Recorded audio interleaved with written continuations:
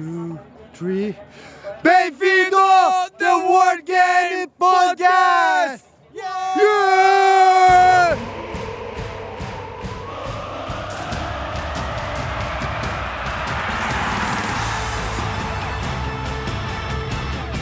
Welcome to the World Game Podcast from Russia 2018, and that's already episode 18.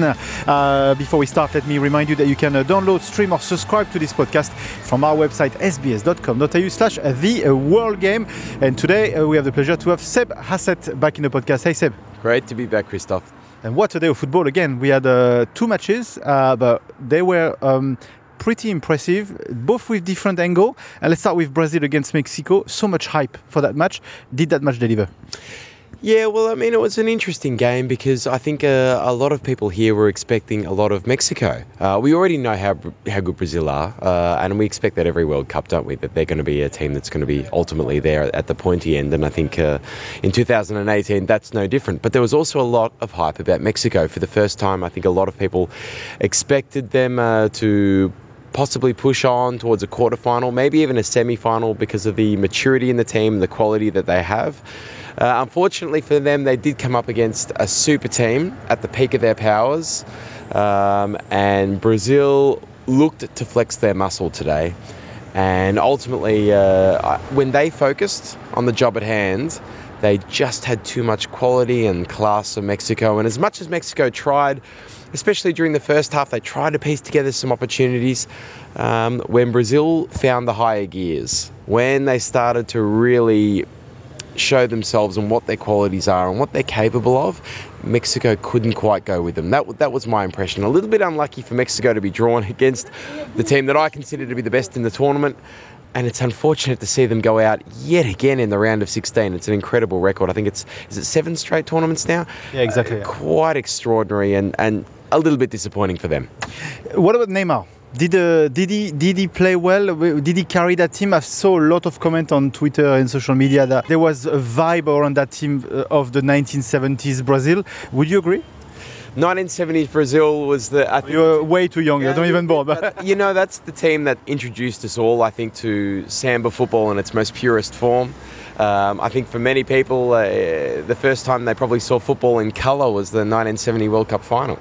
And although that style of football, it can't exist today because you need to have a defensive side to your game.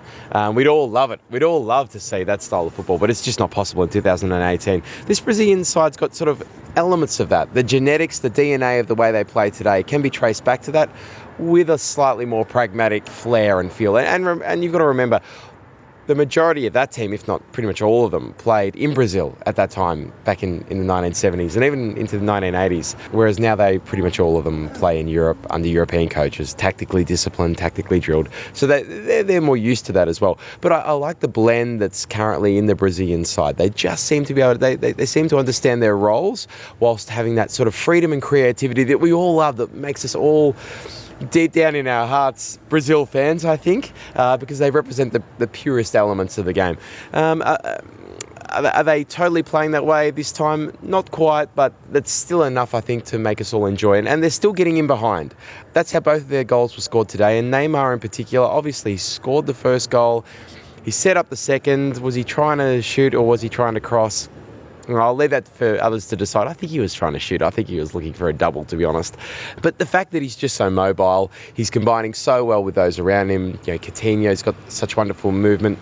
Jesus is a player that has developed so much in the past 18 months. Such a hyped junior career back in Brazil, but he's stepped up in the Premier League magnificently. And now he's just a wonderful player for Brazil. And that front third, Christophe, you might correct me, but I think it's as good as France's front third. I think it might even be the best at the tournament, and that's why they're still my pick to go on and win it. Yeah, sadly, I would agree. In terms of the star that Neymar is and will become even more of a star in the years to come, is this a defining moment, you think, for someone like him? A moment that Messi didn't have and will never have, probably. Someone like Neymar will probably shine even brighter out of this World Cup after the debacle of 2014. which was such a great shame too. I mean, anyone who was in Brazil 4 years ago will tell you that the pressure on Neymar as an individual in that tournament was unlike anything I think any player has ever experienced, probably in World Cup history, to be honest, to be such a focal point for the host nation. There's always such expectation on Brazil, but I think the whole nation 4 years ago knew it wasn't a great team, but we've got one world-class player, and he played quite well in that tournament up until he got his back injury and then couldn't play. And of course, the pressure of trying to play without him, I think, crippled them in the end. He comes into this tournament a different player. Obviously, that little bit older. He's got that World Cup experience under his belt. And he's got more support this time. And he's got more players prepared, I think, to do the work around him. And critically in midfield, I think they've solved the problems that they had 4 years ago, primarily because of the defensive duo of Casemiro and Paulinho, who are top quality players, play for two of the biggest clubs in the world in Barcelona and Real Madrid. They're providing that protection. They've got their defensive line worked out. That's allowing that actual freedom that I think Neymar's starting to express in this tournament. Look, he'll face tougher defences as the tournament goes on. That's just natural, and that's a challenge for them to solve those problems. But is this the defining moment of him, his career, and his legacy? It could be. It's certainly the team around him, and critically as well. What people may not be thinking of, they're thinking of 4 years ago, but what about 2 years ago in the Olympics? He's had that winning moment, and so there is that potentially that feeling that you need to have, that yes, we can win. That might be circulating through him and some of his teammates who are part of that Olympic Games winning team. Yeah, he certainly knows how to win now. Absolutely, and of course he's with PSG as well, so they're winning everything. So that is something that you can't underestimate. Yeah, absolutely. So he gets away with a stupid haircut. A few things, yeah. Talking of stupid haircut, Belgium. Now we have to move on to Belgium against Japan. Again, what a match, because and stupid haircut, I refer to Fellaini, of course. But what a match, because Japan went in front and then scored twice, Japan. And then the Belgian Lion had to wake up, and he did. Christophe, I'm still struggling. We're doing this podcast immediately after the final whistle. I'm still struggling to process exactly how that game unfolded. All Australian football fans will be the first to tell you that the most dangerous scoreline in the game is 2-0, and that's exactly what it proved to be for Japan, who in the first half were just holding on and trying to stifle Belgium, but Belgium were still clearly, I think, the better team during the first 45 minutes. That was obvious to anyone who watched the game. But as we're seeing teams do at this World Cup, defending super deep and then trying to get something on the counter-attack. And they did that a couple of times in the first half, which made you think, okay, it's clearly it's their strategy to sit back. They do have something to offer in the front third if they can get it up there. And as they emerged from the tunnel in the second half, well, that was clearly the mission, to actually get on the front foot and actually get something out of the game and potentially catch Belgium on the back foot, which they managed to do. Fabulous first goal. I think it was Haraguchi, wasn't it, who scored then? And then, I mean, that obviously put the shockwaves through Belgium, who were at 6s and 7s after that. And then they got caught with that absolutely wonder goal from Inui, who has been one of the players of the tournament, not just Japan's best player, but one of the players of the tournament. An exceptional strike that will be replayed over and over again just for the sheer beauty of it. It was wonderful to see, and at that moment, I defy anyone to think that Japan weren't going through. And we're part of Asia, and I'm not going to lie. We all love all the teams in the World Cup. We all want to see them play good football, but I was so excited about the prospect of seeing an Asian team in the last 8 playing as well as Japan are, representing the Asian Football Confederation. I thought that would have been just so wonderful. But to some extent, maybe they scored those 2 goals too early, because there was still 30 minutes for Belgium to get back in the game. And when you consider the individual star quality that we all know that they've got, it's not that surprising that they scored 1. And when they scored 1, it looked like they were going to score 2. And that aerial threat, I guess. And the pressure from Belgium was very intense. Relentless. They got their first goal. Okay, a bit of fortune about it, no doubt about that. But that belief that started to flow through the squad, going, okay, we've had our shock. Yes, we're down, but we have to fight. and they're a good team. They're obviously a good team. They've had players who have been, most of them are from the World Cup 4 years ago. They went to the Euros as well. Disappointments have surrounded them a little bit. Everyone's mentioned them as dark horses. And I think that they looked at each other and said, we do not want to exit the World Cup like this. Not again. We cannot be the team that habitually disappoints. And that would have been a very dark legacy for this team to shoulder. There's great expectations on the Belgian team back at home. And to be the team that collapsed again under pressure, I think they would have looked at each other and gone, not again. And as it turned out, they dug themselves out. And that final goal that they scored on the breakaway after Honda's free kick nearly won it for Japan, well, that was just a magnificent piece of transition football. And I think that every coach around the world, junior coach, should be showing that vision to his young players of how quickly you can move the ball from one end of the field to the other and what you can do with just a few short passes. We talked a bit about it with Bash yesterday on the way football is changing, and I'm just opening the discussion to you actually, because he mentioned the failure of Spain of producing quality football despite doing 1,200 passes. They also did a quick look. They did 1,500 in the match before. Do you feel that this era of tiki-taka and all this, that we are seeing a new moment in football, like you have era, and we are at a switch right now? Yeah, without a doubt. And I think we've seen probably the past including this one, 3 World Cups, 2018, 2014, 2010, that to me have been defined by pretty clear tactical shifts.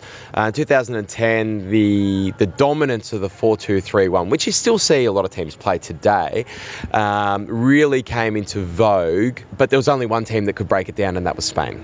And then that became the sort of orthodoxy for a couple of years, and Spain was so good at it that they didn't need to adopt the defensive structure. That was because of the quality of their ball players, and that was just a wonderful era to watch them and Barcelona play in that time. And then the sort of antidote to that came in 2014 when we got the high pressing teams.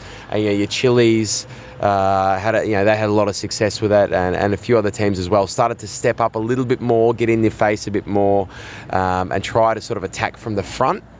And now we're seeing the sort of, I guess, the next phase, which is players are increasingly fitter. And this is just my impression. And coaches are increasingly conservative. They don't want to ever be seen to be exposed, and the best way to do that is to create 2 blocks of 4 as deep as possible, and then use the sort of athletic prowess of many teams to try and attack on the break as hard and as relentless as you can, if possible.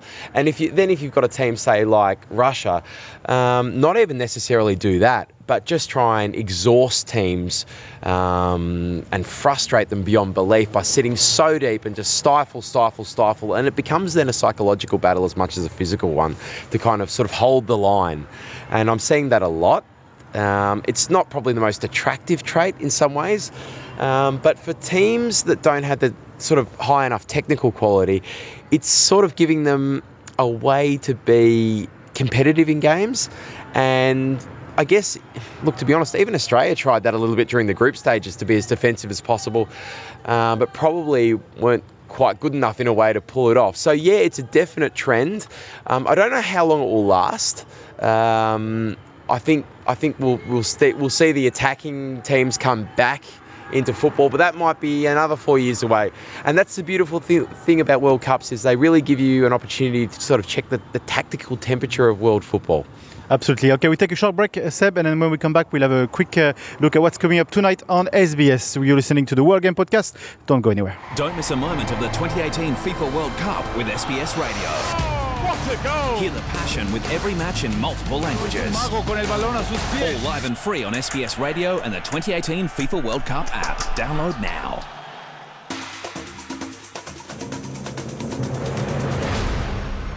And it's now time in the World Game Podcast to have a look at the offside bit of the news, or the offbeat news, with Ricardo Setien. Ricardo, welcome back into the podcast. Hey, it was offline, it was offside, and now it's offbeat. You see? Yeah. Ricardinho is a triple value. And I was super cold in St. Petersburg at the time, so thank you. That is God punishing you for not having me at the podcast. Anyway, we have to say, first of all, that now the World Cup has started. You agree? I do, for everyone, including France. Who? Allez bleu. Oh my God, I must say something. Allez bleu, the other blue, the blues and white, the Argentinians, they are not so happy and it seems not such a good losers. There is a fantastic information that not one, but two fans in Buenos Aires, just after the game ended, when they were eliminated of this World Cup, that they simply threw from the window their TV sets. And one of them was a 4K. Imagine the price of that. They don't care. They just say that we are Argentina, we cannot lose. They were very angry at the coach. They are very angry. And the coach that doesn't want to go, I believe. The coach doesn't want to go. Argentina is on the news today with us at the podcast because it's hot. Sao Paulo was the coach of Chile. He won the Copa America, the top title of South America. He left. Chile could not even qualify for the World Cup. So he's the man. Well, they want him out. They desperately say who's going to be the next, but he doesn't want to leave. He failed here. He's hated. And he doesn't want to leave. Why? Because there is a fine of $50 million to be paid. Now they hate him even more because he doesn't want to quit. I've got nothing to add. Well, now you have to add that football is an amazing place that anybody can come in and give their opinion. But the fact is that we have a coach that was horrible. When he celebrated the goal of Argentina, he was denied. He was not even hugged by no one of his team.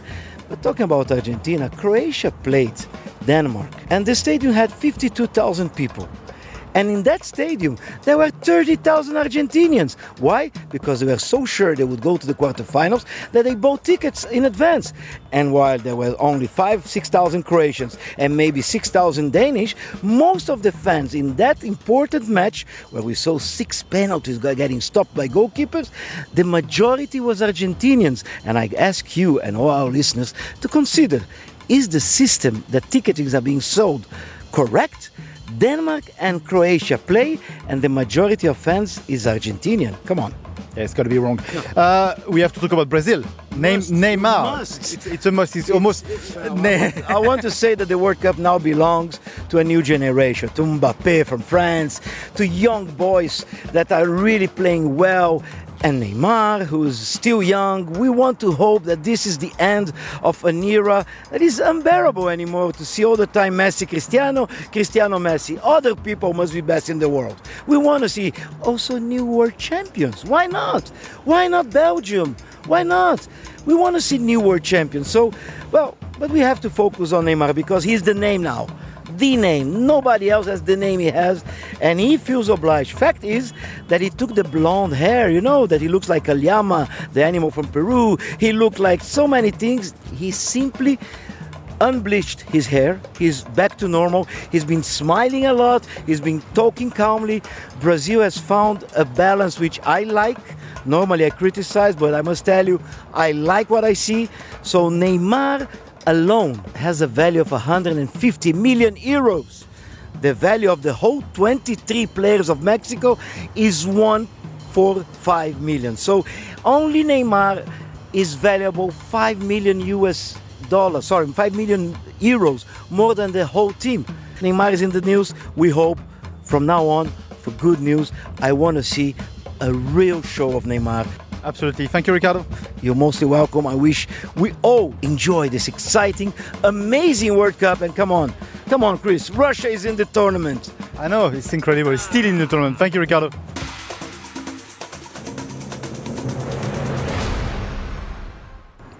Welcome back to the World Game Podcast. Seb, we are going to look at what's coming up tonight on SBS. We've got England against Colombia, and then we've got Sweden against Switzerland. Let's start with England against Colombia. But before we start, let's have a listen to this fan.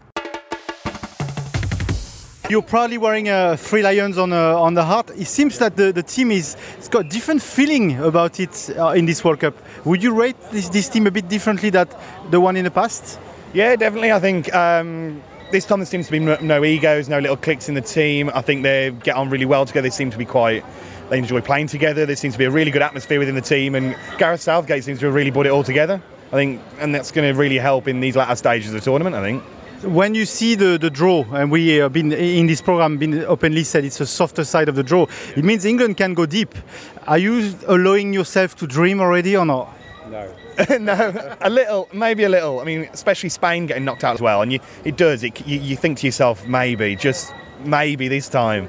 But I think the way the draw is, I think Colombia's tougher than arguably who we're going to play in the quarters of the semi-finals, because obviously we're a European team, we're not used to playing South American teams, and just their different style of play and different everything. But I was saying to someone last night, and they said it's exactly the same for Colombia as well in terms of playing England. They're not used to it, so it should just be a really good game. And we've did today. It should be two teams that just want to win. How much are you enjoying this World Cup? Because there was so much hype, negative hype from everywhere in the world before, but I mean, all I see here is smiles. Yeah, it's brilliant. We've had nothing but good experiences. The Russians are so friendly, and when we've been to Volgograd and smaller places, they always want to come up to you, speak English, have a conversation with you, and if they can't talk English, they're apologetic about it. And it's like, no, but your English is better than my Russian, so it's like, we just have a good laugh, and there's been absolutely no animosity, no trouble, no fighting, nothing. It's been brilliant.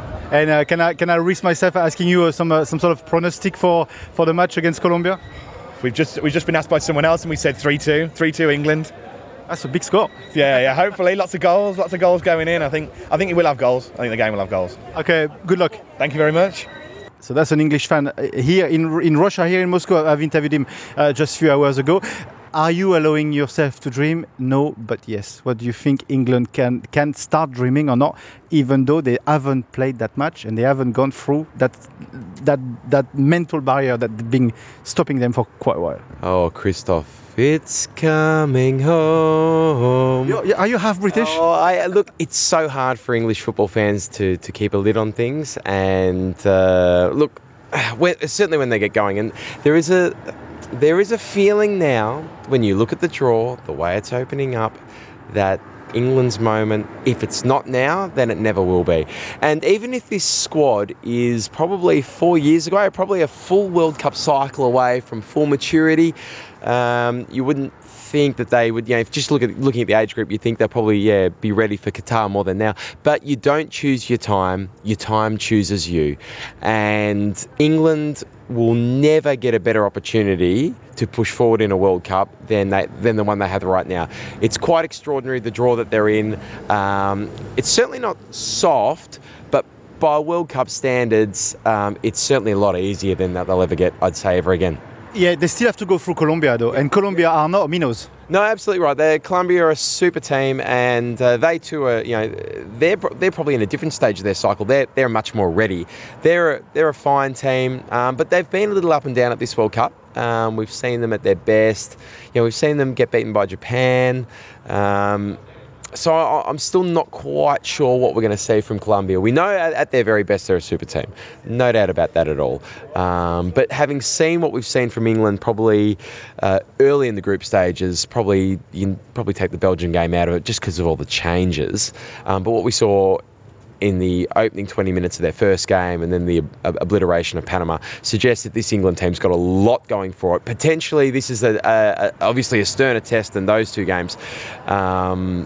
But there's a confidence, there's a feel-good factor, there's the opposite feeling, and we talked about this a few days ago, Christoph. There's the opposite feeling among the press and the fans. They're not baying for blood, nor are they death riding them. They're going, no, we're behind you, we're with you. And that's something that I haven't seen around England for a very long time, and that's very exciting for their fans. I think the players are really riding it as well. And if they can navigate Colombia, it's certainly not going to be easy. And it's hard to pick a favourite. I don't actually even know who the bookies are putting as favourites, because in many ways you can make cases for both teams. But if strength of momentum is anything, I certainly feel that this is England's time. And as I say, with the way the draw is opening up, they have to believe that this is their moment. What do they need to beat that Colombian team? And I'm going to ask you the same question from Colombia as well. What would be the key factor, what would be key points to watch out for our public watching at the match tonight? What do they need to look at? They cannot allow them to get too much momentum. They cannot allow them to get on top of the game and get the crowd into it. There's a lot of Colombians here, and they are going to make a lot of noise. And if they start to get the rhythm in their play, if they start to see that they can stretch England out and pull their formation apart a bit and find those spaces, and they can feed Falcao and really start to put England under defensive pressure, then you might see that England could crack. So England cannot allow that. And that's going to be the test of them.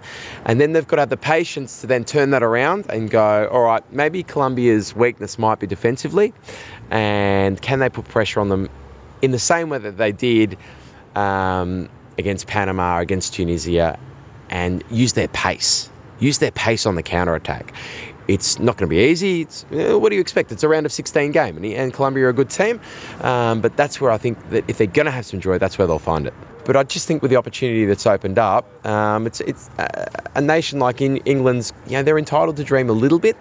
And I would like to see them put their front, their best foot forward. And even if they do go out tomorrow, do it in the right way. Play in the way that they've been playing. Don't be timid. Yeah, be patient when you have to be and have the right tempo and all of that.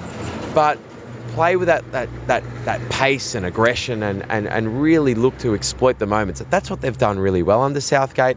And I think that if they can do that again, then they can hold their heads up high. Okay, that's certainly a match worth watching, worth staying up for. Sweden against Switzerland. For me, this one is so hard to read. Well, I think for a lot of people, they looked at this one in the round of 16 and thought this is probably the weakest game. And that's not surprising because they're not two of the biggest teams here. But they've had their moments. Undoubtedly, Sweden's probably the biggest surprise. To get out of their group would have surprised a lot of people, particularly ahead of Germany. But then again, because of what happened against Germany, when they were beaten by them in that dramatic, heartbreaking loss, you would have thought, well, that's the end of them. But the way they then bounced back and demolished Mexico was quite extraordinary, really. And that suggests to me this team's got great unity, great sense of purpose. Nobody gives them a chance. Nobody would have given them a chance, as I say, to get out of the group. They've landed a potential, a really good draw for them to get Switzerland, who I think more people know about them because they've got a couple of players playing maybe at a higher level. Xhaka, Shaqiri, Embolo. They've got players of class. And when I have watched Switzerland play, I have actually been quite impressed with them. Any team that can hold Brazil's got to have something about them. They went 1-0 down against Brazil, didn't drop their heads, stayed in the game, got the equaliser and held out from there, which suggests to me that they're a team of pretty good talent. And then what they did against Serbia in a really fiery affair. One of the most intriguing matches of the tournament for me, because I think a lot of people would have thought Serbia had the quality to get through, got an early lead, but then the way that Switzerland dug deep, got their goals, Shaqiri's goals, extraordinary stuff there. They're a pretty good team. So I'm looking forward to it. Who's actually going to control the game? Who's going to dictate the tempo? Because there's not an obvious team that's going to do it. You probably think that Switzerland might, and Sweden might again try to sort of play that sort of clever game. But I'm looking forward to it from a tactical battle. And of course, one of these teams is going to go through to the final eight. So we all want to know more about those teams. So it'll be interesting to see who really shows himself in that game. Just to conclude this podcast, there's only 4 former winners that are remaining into this World Cup. That's in itself a statistic that means absolutely nothing. But can we read something into this in terms of the changes in football or this World Cup itself? Yeah, it's a great question. What can we read into it? I think we can read into it that the ideas of football, and you've got me on a broad philosophical point here. I might go on a little bit of a rant. I think that football is becoming very globalised, and it's giving the opportunity for a lot of nations to get educated about how to play the game. More players than ever before from smaller nations are playing in bigger and better leagues. We're seeing real diversity in the top leagues of the game, and players from far reaches of the globe are now able to play at the highest levels and then bring those talents back. I look at Croatia, for example, and their 2 best players, Modric and Rakitic. They play for Barcelona and Real Madrid. And we mentioned Barcelona and Real Madrid when we were talking about Brazil. So the ideas of the top of the game are being fed across leagues and teams around the world. That influence is now being shared. And we see that even in Australia to some extent. So I can see that. I attribute that as one of the reasons. Maybe there's pressures on those nations and expectations. Each nation is in a different cycle, but I think there's also just more professionalism coming around the world. And some of these smaller teams are really riding the emotion, and they're really riding it well.